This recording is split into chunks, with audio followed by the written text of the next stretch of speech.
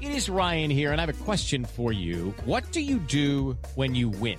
Like, are you a fist pumper, a woo-hooer, a hand clapper, a high-fiver? I kind of like the high-five, but if you want to hone in on those winning moves, check out Chumba Casino. At ChumbaCasino.com, choose from hundreds of social casino-style games for your chance to redeem serious cash prizes. There are new game releases weekly, plus free daily bonuses, so don't wait. Start having the most fun ever at ChumbaCasino.com. No purchase necessary. VGW Group. Void where prohibited by law. See terms and conditions. 18+. It's hard to realize that it's been 25 years. It seems like it was last year. We're looking for those people that might not have come forward 24 years ago. Thought, yeah, maybe I saw something and it meant something, but it's just been in the back of their mind all this time. She was just a sweet, sweet person, and, you know, we miss her. And to think what could have been, we wonder, you know, what she could have been, what she could have done. Maybe something the police already have, but you may know something, just a small piece of information that will connect everything for them. Her friends now are adults, they're married, they have children, you know, and she's still that little 10-year-old to us.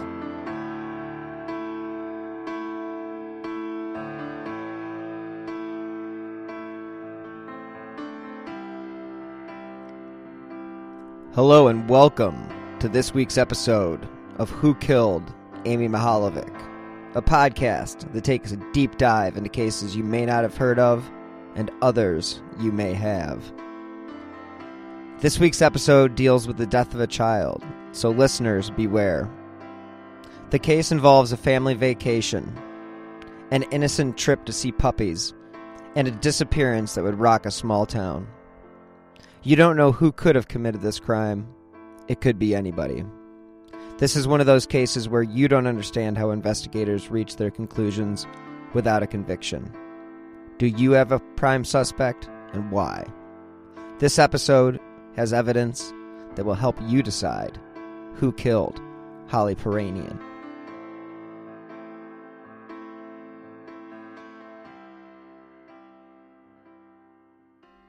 Welcome to episode 26 of Who Killed Amy Mihalovic. And as I mentioned before, this case this week is Who Killed Holly Piiranien. And as a message to the listeners, if you haven't listened to last week's episode on Molly Bish, I strongly recommend listening to that show before you dive into this week's case. The two cases are not technically connected, but there is a belief amongst the true crime community that they must be. And I'm not going to say I'm officially one of those people, but it is highly coincidental that two murders would occur so close to one another, but not be connected. Despite the warning, here's a quick recap about what I covered last week. So, Molly Ann Bish was 16 years old when she disappeared while lifeguarding on June 27th, 2000 at Cummings Pond in Warren, Mass. After an exhaustive search that involved police dogs, helicopters, and satellite imagery, there was no sign of Molly. Police divers searched the pond and the surrounding woods. However, Molly wouldn't be found until almost 3 years later when a hunter passing through the woods in the Whiskey Hill area of Palmer, Mass., located just about 5 miles from the Bish family home, spotted a blue bathing suit matching the description of the suit that was last worn by Molly. Police had several people of interest in Molly's case, but her case remains unsolved today. But 7 years before Molly Bish was abducted, another young girl was kidnapped and killed in the same area. And that's what this week's case is going to focus on, the case that happened 7 years before Molly was abducted. Forensic evidence does exist in this case, but the case technically remains unsolved. So listen to the evidence, and maybe you can decide who killed Holly Piiranien.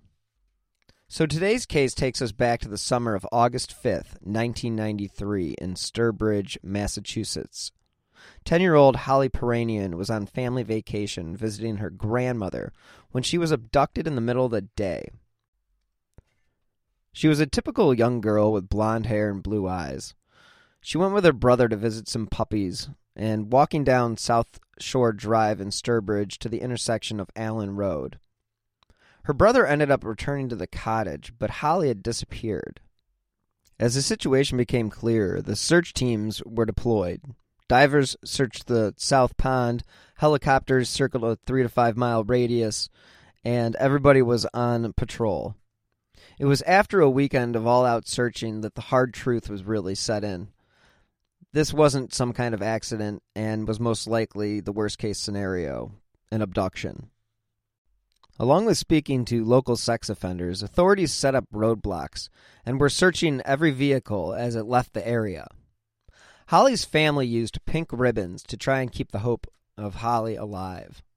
And when you cover these cases, you can become jaded until you realize how many times these ribbons, yellow, purple, white, can be used as a symbol of hope. And the disappearance of Holly in the heart of summer really did baffle this quiet community of less than 10,000 people. And the reason why that I brought this case up this week is because the cases of Holly and Molly have been discussed together for a few reasons, but the biggest of those is because of the proximity of the towns where they vanished. And there's similar features and ages, but they were 6 years apart. But there are two eerie twists in the case. The first twist is that while Holly was missing, Molly Bish actually wrote a letter to Holly's family stating her despair over the case. And this is actually what she wrote. Quote, "I am very sorry. I wish I could make it up to you. Holly is a very pretty girl. She is almost as tall as me. I wish I knew Holly. I hope they find her. Molly Bish." It was probably some sort of class activity that sent those letters to Holly's family, but the irony is definitely there. So I can't blame anyone for picking up on the fact that two girls who communicated while one was missing are both now abducted and murdered. It's definitely the elephant in the room. But to say that anyone involved in the case would have known that information is a stretch, and a massive stretch at that. By Friday, the search was massive, with as many as 500 volunteers from as far away as New Hampshire, all plodding through the woods. Officials said there were no signs of foul play, but they could not rule out the possibility that the girl was abducted. The father, Richard Piiranien of Grafton, issued an appeal in the case to anyone who had kidnapped Holly. We're begging anyone with any information if they could just let us know where she is. Just a couple of facts about Holly. She was a typical 10-year-old. She was born on January 19th, 1983. Like most girls during the 1980s and the constant field trips to SeaWorld, she wanted to be a marine biologist. But she was also a water girl, and according to her grandmother, she was always in the water. According to her mother, Holly was a bright child and she excelled in science, and she loved animals, but she was also a typical older sister to her younger brothers and would always look after them. On the day that Holly went missing, Zachary, Holly's little brother, had gotten scared by the sight of a larger dog, and that's when he ran back to the family home. And that's when family realized that Holly wasn't with him, and that's when they went out looking. Holly's father, Richard Piiranien, reported his daughter missing at 11:45 a.m. It was when Zachary, Holly's little brother, had returned home without Holly that the alarm bells went off, and the family immediately began searching. Holly was just a happy girl, and she had recently celebrated her 10th birthday, and in the fall of that year, she would have entered the 5th grade. She lived in Grafton, Massachusetts, and had two brothers, Andrew and Zachary. According to the 1990 census, Grafton's population was approximately 13,000. Sturbridge, Mass., on the town from where Holly was disappeared, is a rural town on the border of Connecticut. In 1990, the population there was just under 8,000. Sturbridge is most known for Old Sturbridge Village, a living museum that recreates life in rural New England in the early 19th century. It was, by all accounts, a safe and very quiet place to raise a child. As I mentioned before, police began questioning sex offenders about Holly's disappearance within the first few hours. Police interviewed known sex offenders and residents in the area where Holly had vanished during the walk down a country road. Authorities said a thorough ground search of the area where Holly's family was vacationing was extensive. Police on horseback and motorcycles had widened the area, but they still were able to turn up nothing other than a red shoe. State Police Lieutenant Timothy Hackett said at the time, police were interviewing and re-interviewing neighbors of Holly's grandparents. As I had mentioned before, Holly and her brothers and father were vacationing at the grandparents' cottage in the South Pond area. Quote, "There is an intense criminal investigation going on," Hackett said at the time. Now, while police were doing their thing, Holly's father, Rick Piiranien, was trying to find answers on his own. Quote, "I am trying to focus on just for the today, limit and trace down any leads and see if anyone might help." It's very common in these cases where you see family members take things upon themselves to start making posters and getting the word out. So I applaud any family member that is willing to put themselves out there right away, even if investigators are hesitant to think that something horrible has happened. But definitely give good props to Richard Piiranien for keeping the word out and never hesitating on the fact that this was an abduction. Tina Harrington had been divorced from Richard Piiranien for a while, but she made a televised plea where she was crying and said, quote, "Holly, if you can hear us, please be strong." Police even questioned a man that they had seen on the bridge, searched his brown pickup truck, but they also said that he was not a suspect in the girl's disappearance. The search continued to grow. Police and volunteers from 3 states began searching for Holly. Initially, police were unsure if Holly had been abducted or she was just lost or injured. 2 canines had been brought in by the Connecticut State Police to look for Holly, and they focused on the heavily wooded area where her shoe had been found. Divers, as I mentioned, searched the nearby South Pond, and as I mentioned earlier, too, that helicopters were used to search for any sign of Holly overhead.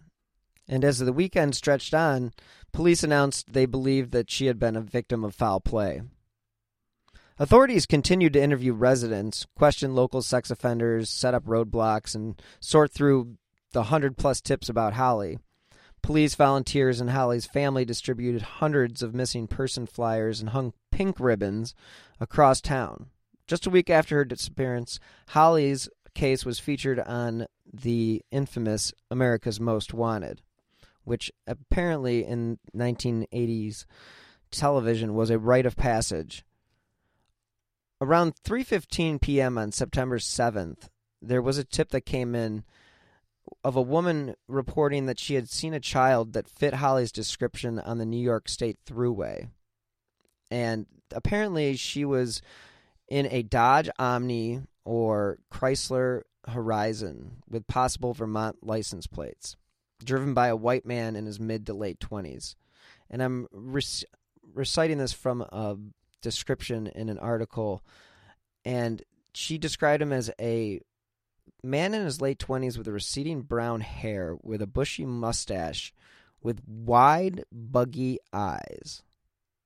Now, she stated that the car was about 10 years old and had rust along one side of the vehicle. The sighting was pertinent enough that the Seneca County Sheriff spent days checking motels, state parks, and roads for Holly, but they were unable to find anything. So just like that, Holly's case quickly went cold. We need someone to come forward who can place these individuals in the area at the time that Holly disappeared. And I can't specify their names because they haven't been formally charged yet. The location where these crimes took place make some people believe that Holly Piiranien and Molly Bish's cases are definitely connected. As I stated before, I find it ironic that 2 murders occurred in a small town within a few years, but I'm not about to make the leap to say that they have been killed by the same person. During the search for Holly, Sturbridge, Massachusetts became overrun with people wanting to help. This can be a good thing and this can be a bad thing. But in this case, the more bodies, the better. So, as Holly was missing, searchers could only find traces of evidence, such as the sneaker that I had mentioned before. And obviously they went on America's Most Wanted with hopes that John Walsh would be able to get the story out nationally and bring attention to the case. Her mother, Christina Harrington of Grafton, sent a desperate plea to Holly and her possible abductor. Quote, she said, "We are all still looking for you." State police said another wooded area was being searched, but it was not far from where Holly was last seen. They ended up searching swampy areas and found nothing. Holly's father, Richard Piiranien, has expressed confidence in the investigation and the fact that his daughter is still alive because they haven't found anything that made him think anything different. At the time, Holly's disappearance was the largest and most expensive search in Massachusetts history, only to be eclipsed by Molly Bish 7 years later. As the massive search was underway, it was conducted by local and state police, sheriff's departments, and units from Connecticut and Rhode Island. So needless to say, there was a lot of cooks in the kitchen. According to MassLive.com, the search began with 80 police officers and volunteers, reached 350 by the next day, and 500 plus by the end looking for Holly. But despite all the resources at their disposal, the searchers weren't able to find anything. I can only imagine what the first few hours for any family with a missing child can be like, and how excruciating those hours can be. Because those hours turn into days, and those days turn into weeks, and then months. And then one day, just like that, the search is over.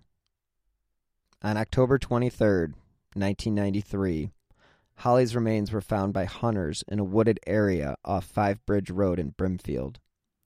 State Police Colonel Charles F. Henderson said the badly decomposed body was discovered about 8:45 a.m. by hunters in a secluded but heavily wooded area.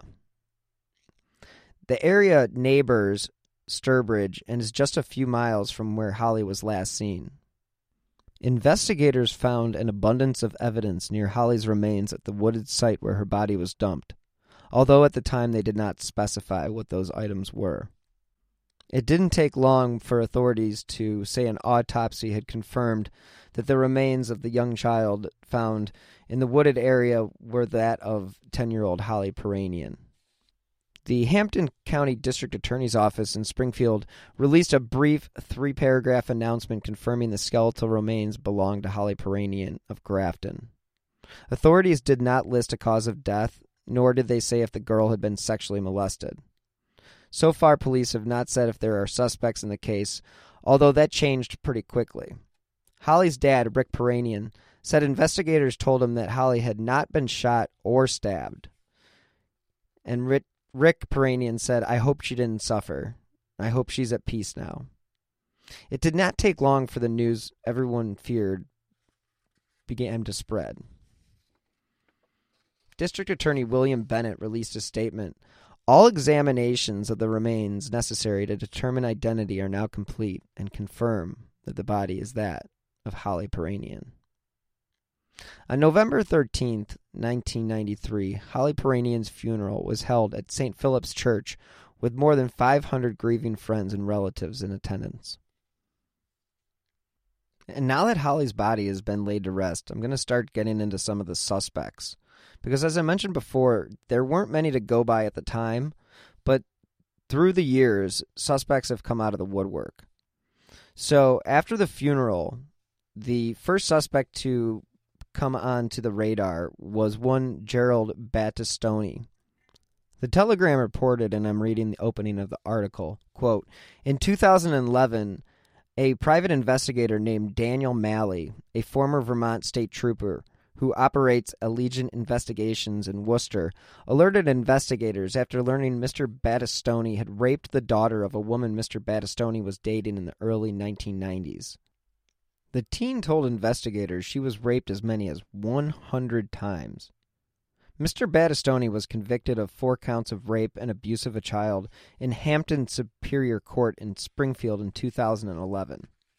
While investigating that case, Mr. Malley learned that Mr. Battistoni could be linked to the area in Sturbridge where Holly Piiranien was last seen before her 1993 disappearance. Her remains were found off Five Bridge Road in Brimfield, not far from another area where Mr. Malley said Mr. Battistoni had been. The victim in the rape case had also moved to Cummings Pond in Warren and was living in the area about the time Molly Ann Bish was abducted from her lifeguard post and murdered. Mr. Battistoni was also familiar with Whiskey Hill, using the road to travel back and forth to Warren from War, his former wife had said in a 2011 interview. The Telegram and Gazette reported that Gerald Battistoni, quote, a convicted child rapist and who may be a person of interest in the disappearance and murders of Molly Ann Bish and Holly Kristen Piiranien, attempted suicide while in prison. Battistoni had cut his throat. Apparently he had been upset about reports that the private investigator I was talking about earlier had been working to link him to the deaths of Molly and Holly. Palmer police have said that Battistoni had worked as a confidential informant for a regional drug task force. And a retired police sergeant, Kevin Kopax, said he had twice responded to Mr. Battistoni's homes when he had attempted suicide, once by hanging and a second time by carbon monoxide poisoning. Mr. Malley learned that Battistoni had been familiar with Cummings Pond and Warren, where Molly had disappeared, and that he had a connection to the area where Holly was abducted. He also allegedly bought drugs from a man who lived at the foot of Whiskey Hill, just a mile or so where Molly's remains were found. Some of the women he's been with remember Mr. Battistoni acting out violent rape fantasies, handcuffing them, and asking one to say the name of his young rape victim and tell him she was only 10 years old. He was twice caught impersonating a police officer, carrying police-style equipment, and intimidating people in bars.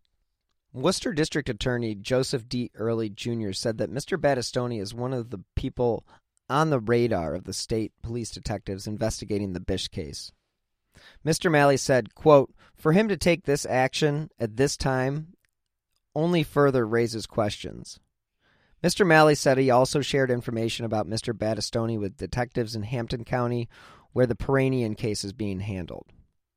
The next suspect on the list is Louis Lent.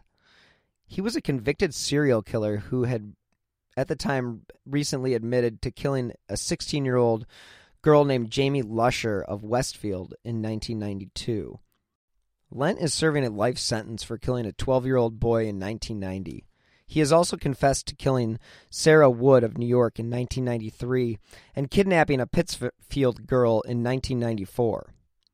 Lent was questioned in Holly's disappearance, but again, no charges were ever brought. State police did try to gather enough evidence to connect him during Holly's disappearance, but they were unable to do so. A 43-year-old man arrested. So far, Lent is a suspect in the murders of at least 4 children, and authorities say they have not ruled him out as a suspect in the disappearance or murder of 4 others, including Sarah Pryor, 9, of Wayland, Mass., who disappeared in 1985, as well as the subject of this week's case, Holly Piiranien, 10, of Grafton. In Florida, the family of 12-year-old Angela Ramsey, who disappeared in DeLand in 1977, was notified about the possible break in her case.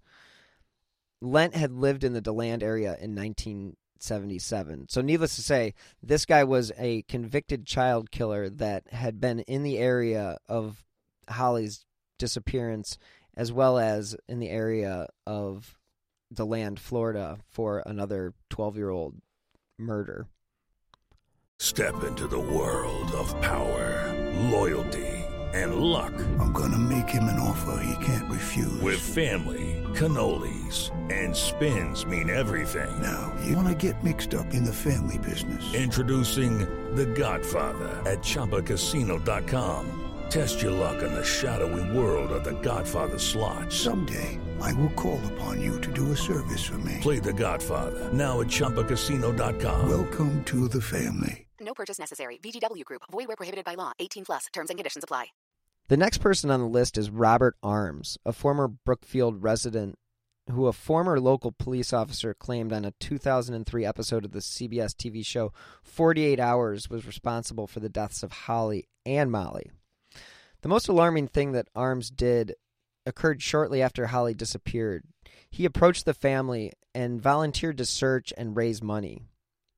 Arms is a day laborer from Sturbridge who's since moved to a neighboring state.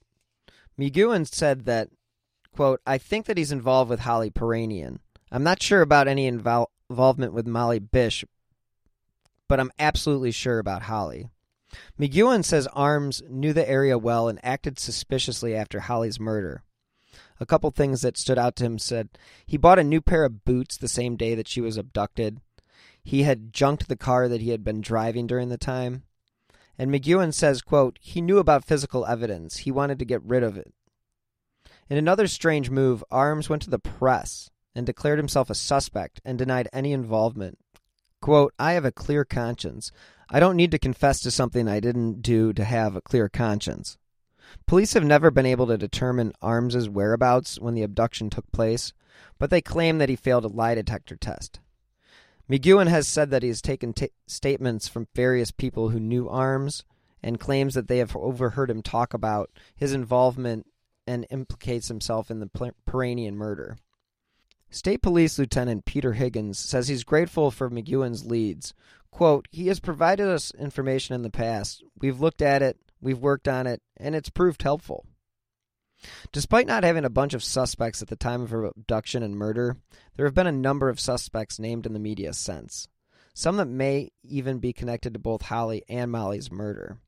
Another one of those people is Rodney Stanger, who used to live in the Sturbridge area, but there hasn't been any reports about DNA to connect him to Holly's death. Some people think he could have been a suspect in the murder of Molly Bish in June 2000. Stanger is serving 25 years for killing his girlfriend in Summerfield, Florida. Rodney Stanger was a 64-year-old native of Southbridge, Mass., who was living in the area at the time and emerged as a person of interest in 2009. Stanger abruptly moved to Florida following Bish's disappearance. And as I mentioned before, he is now serving a 25-year prison term for the murder of his live-in girlfriend, Crystal Morrison. It was during the clean-out of Stanger's home in Florida that inside a kitchen cabinet, they found a wallet that contained a Massachusetts firearm identification card with a photo of Stanger that looked like the sketches made of the suspicious man seen hanging around the pond the day before Bish had vanished. The FID card was renewed just 2 months before Bish's disappearance from Cummings Pond in Warren, Mass. Quote, "He looks just like the sketch," the worker told the Worcester Telegram and Gazette. "It's him. I have no doubt it's him." The wallet has held Stanger's birth certificate, which listed Warren, Mass. As his birthplace, as well as a Massachusetts fishing license, as well as some keys to a safety deposit box. Stanger was already a person of interest in the Bish case, partly because of a tip, but after Morrison's death in 2008, he had become much more of a focus. But again, no charges have ever been filed against Rodney Stanger. Another person of interest was Robert Burno, who had accosted a jogger and was arrested. Robert Burno's brother, John Burno, had a seasonal campground, a Yogi Bear campground at that, in Sturbridge, Mass. So it's very possible that Burno could have been familiar with the area and may have spent time hunting or fishing around that locale.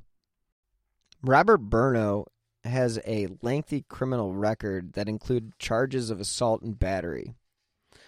But despite the circumstantial evidence connecting these suspects, no one has ever been charged in either Holly or Molly's crimes. Authorities needed a break. And in 2012, they thought they hit the payload. The DNA, or any DNA for that matter, is usually enough for a conviction. It was supposed to be the beginning of the end, but that press conference was 7 years ago and still nothing. But what you have to remember when you are dealing with skeletal remains of a child or an adolescent, there are enough things and enough time has passed that the remains may have been so decomposed that what you're actually collecting is just bits and pieces. So the most interesting turn of events came in early 2012 when a Hampton district attorney held a press conference stating forensic evidence tested had been tied to David Poulat to the scene of where Holly's body was found.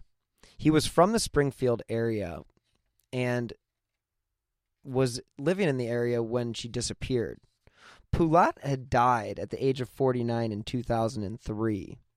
So in 2012, authorities were looking into a connection between Poulat and an item found near Holly's body. Now, all of these leads, and police say there still isn't enough to charge anybody for her death. According to an article by Dave Smith on January 3rd, 2012 of the International Business Times, Richard Piiranien said, quote, "We were always told we'd probably be waiting on the forensic technology to get better. So the strangest twist of the whole case comes now, during the press conference detailing the new evidence. The person identified, we can establish, had a familiarity and, in fact, a connection to that very area where Holly disappeared and where her remains were found. And I repeat, Mr. Poulat at this time is not being named a suspect. However, I can tell you that evaluation of the nature and the character of the piece of evidence that was tested, as well as the specific location it was found and the condition in which it was found, we consider to be very relevant in this investigation. Hampton District Attorney Mark G. Mastrioni said in January 2012, quote, "The nature of the item suggests either Mr. Poulat or people associated with him were in the area at a time relevant to the disappearance of Holly and the discovery of her remains." The DA added, quote, "He is clearly someone it's appropriate to say we need to know more about. The person identified we can establish had a familiarity and, in fact, a connection to that very area where Holly disappeared and where her remains were found. But again, no one has been charged with her murder." A spokesman for the Massachusetts State Police told the Boston Globe in 2012, quote, "We hope the new evidence may spark someone's memory or someone's conscience." The bottom line of the press conference was investigators still want to speak to anyone who had any interaction with Poulat from 1993 to 2003. The district attorney's office said he remains part of the investigation. And according to a story by ABC News Go, while Poulat was not linked to the murder, he was now linked to the scene. So he's definitely associated with the investigation. Now, Poulat had apparently frequented Brimfield, the same area where Holly's body was found, to go hunting and fishing. "We linked him forensically to the scene," unquote, but he is not a suspect. Investigators again named David Poulat, but again, this is a big but. They stopped short of naming him as a suspect. Despite investigators saying they have evidence near Holly's remains that indisputably put Poulat at the wooded area site where her body was dumped, they still have no direct link to the Piiranien case and the killing of 16-year-old Molly Bish. Now that is very frustrating because DNA, as we have always been told, is supposed to be the silver bullet or the stake in the heart of any case because DNA is indisputable. So what was this guy's DNA doing near a body that had just been discovered or DNA that had been there when the body was placed there? Big questions left to be answered. Holly's father, Rick Piiranien, seemed to be more optimistic at the time and had said to the Boston Globe, quote, "This is the lead that we've been waiting for. Quote, we feel it's the beginning of the end of this case." Unfortunately, 6 years have gone by and nothing. Poulat had died in 2003, as I mentioned, at the age of 49 in his mother's home in Springfield.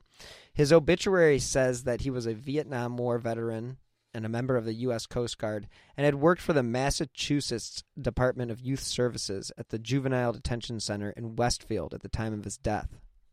Authorities did say that he frequently hunted and fished in the area where Holly was found. He did have a criminal record, but none of the arrests, they say, suggested that he might be capable of killing a little girl. Now, the presser was the first break in the case in 10 years, but it was stressed several times during the conference that Poulat was not a suspect and was just merely a person of interest. So I'm not sure if they were just doing a dog and pony show to pull out all the stops to try to get somebody to confess, or if they actually knew that he may be connected to another crime or another person.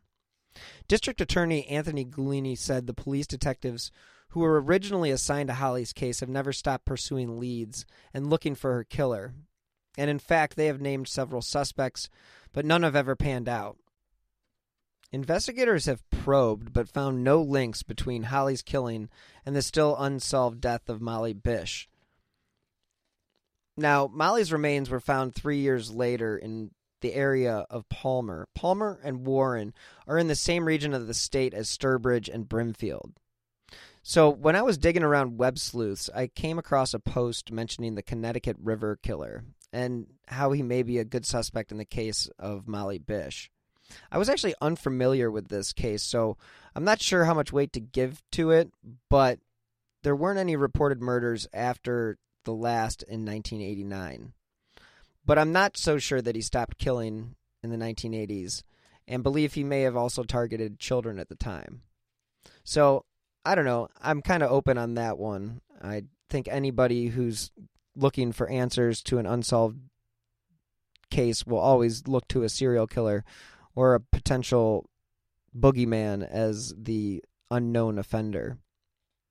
So Holly was most likely a victim of opportunity, and the offender most likely lived or traveled in the area. And the fact that she was abducted when she was probably just the fact that she was by herself. And unfortunately, in crimes like this, that's generally a sexually related crime. In what has become a macabre routine around the anniversary of Holly's disappearance, the media comes out and they hold their little anniversary stories. But the family, they take it a step further and they hold a thing called Hope for Holly, and it's a campaign that helps generate tips. Now, the campaign is actually hosted by cold case consultant Sarah Stein. You've heard her quoted earlier. She was the one speaking at the press conference.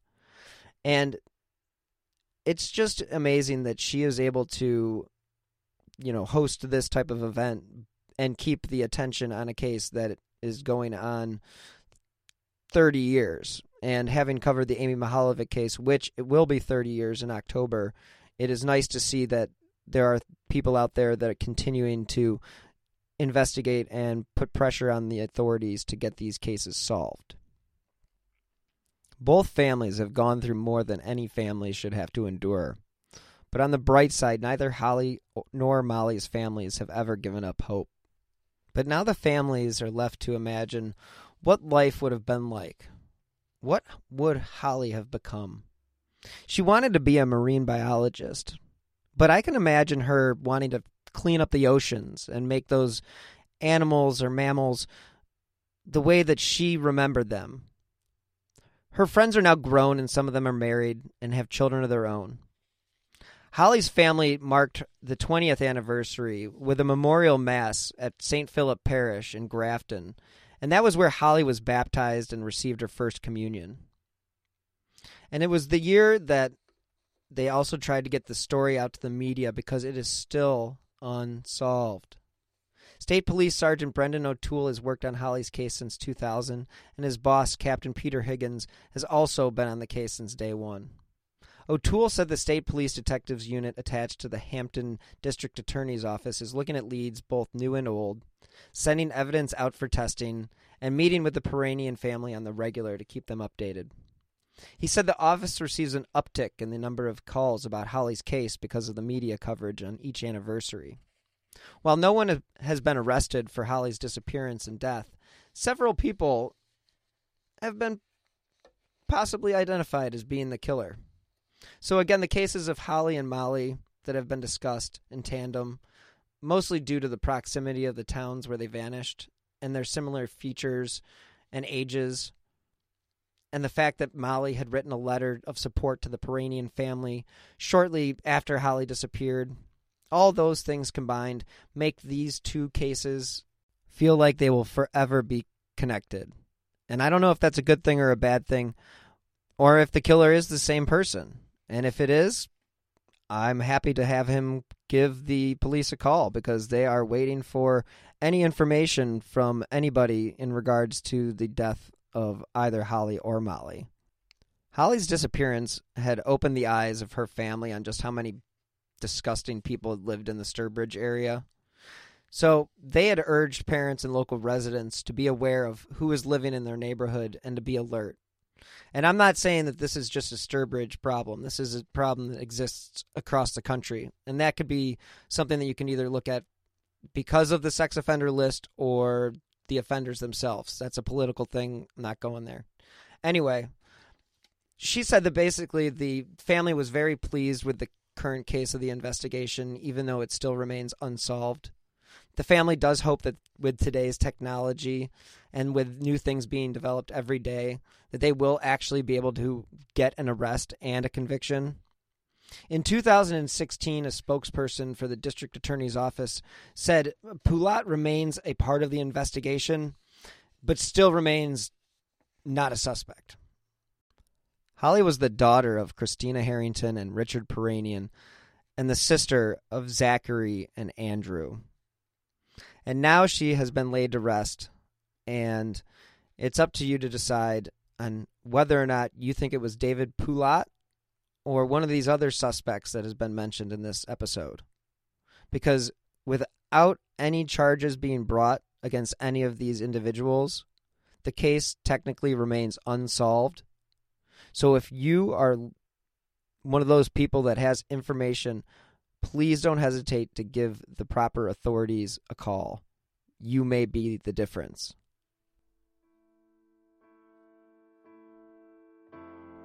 Thank you again for listening this week. If you have not subscribed yet, please do.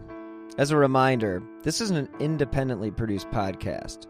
So if you'd like to help keep the lights on and the recorders running, you can support the show by clicking the donate button on the right side of whokilledamymihalovic.com or via the Venmo app with my username at BillHuffman3. Any amount is appreciated, and as I said before, it does help keep the recorders running. If you want to stay up to date on the Amy Mihalovic case or any other case that I have covered, you can follow me on Twitter at BillHuffman3. If you do enjoy this podcast, please leave a 5-star review on Apple Podcasts or wherever you listen to podcasts. That will help support the show and help keep cases like Amy's, Holly's, Molly's, and Shakira's in the spotlight. Anyone with information about Holly's murder is asked to email thomas.w.sullivan3@massmail.state.ma.us. I will put that in the show notes. Or call the Hampton County State Police Detective Unit at 413-505-5993. People are welcome to text information to crimes, that is 274-637, with the subject line, Solve Holly Piiranien. A $40,000 reward is being offered for information leading directly to the arrest and conviction of the person or persons responsible. If you have any information regarding the case of the 16-year-old Molly Ann Bish that I covered last week, you can contact the FBI at 1-800-CALL-FBI or the Massachusetts State Police at 1-800-808-9677. And please don't forget, October 27th will mark 30 years Amy Mihalovic's case has remained unsolved. If you have any new information in regards to her case, please contact the Bay Village Police Department at 440-871-1234. The FBI is also offering a reward in that case up to $25,000 for any information leading to the arrest and conviction of the individual or individuals responsible for the death of Amy Renee Mahalovic.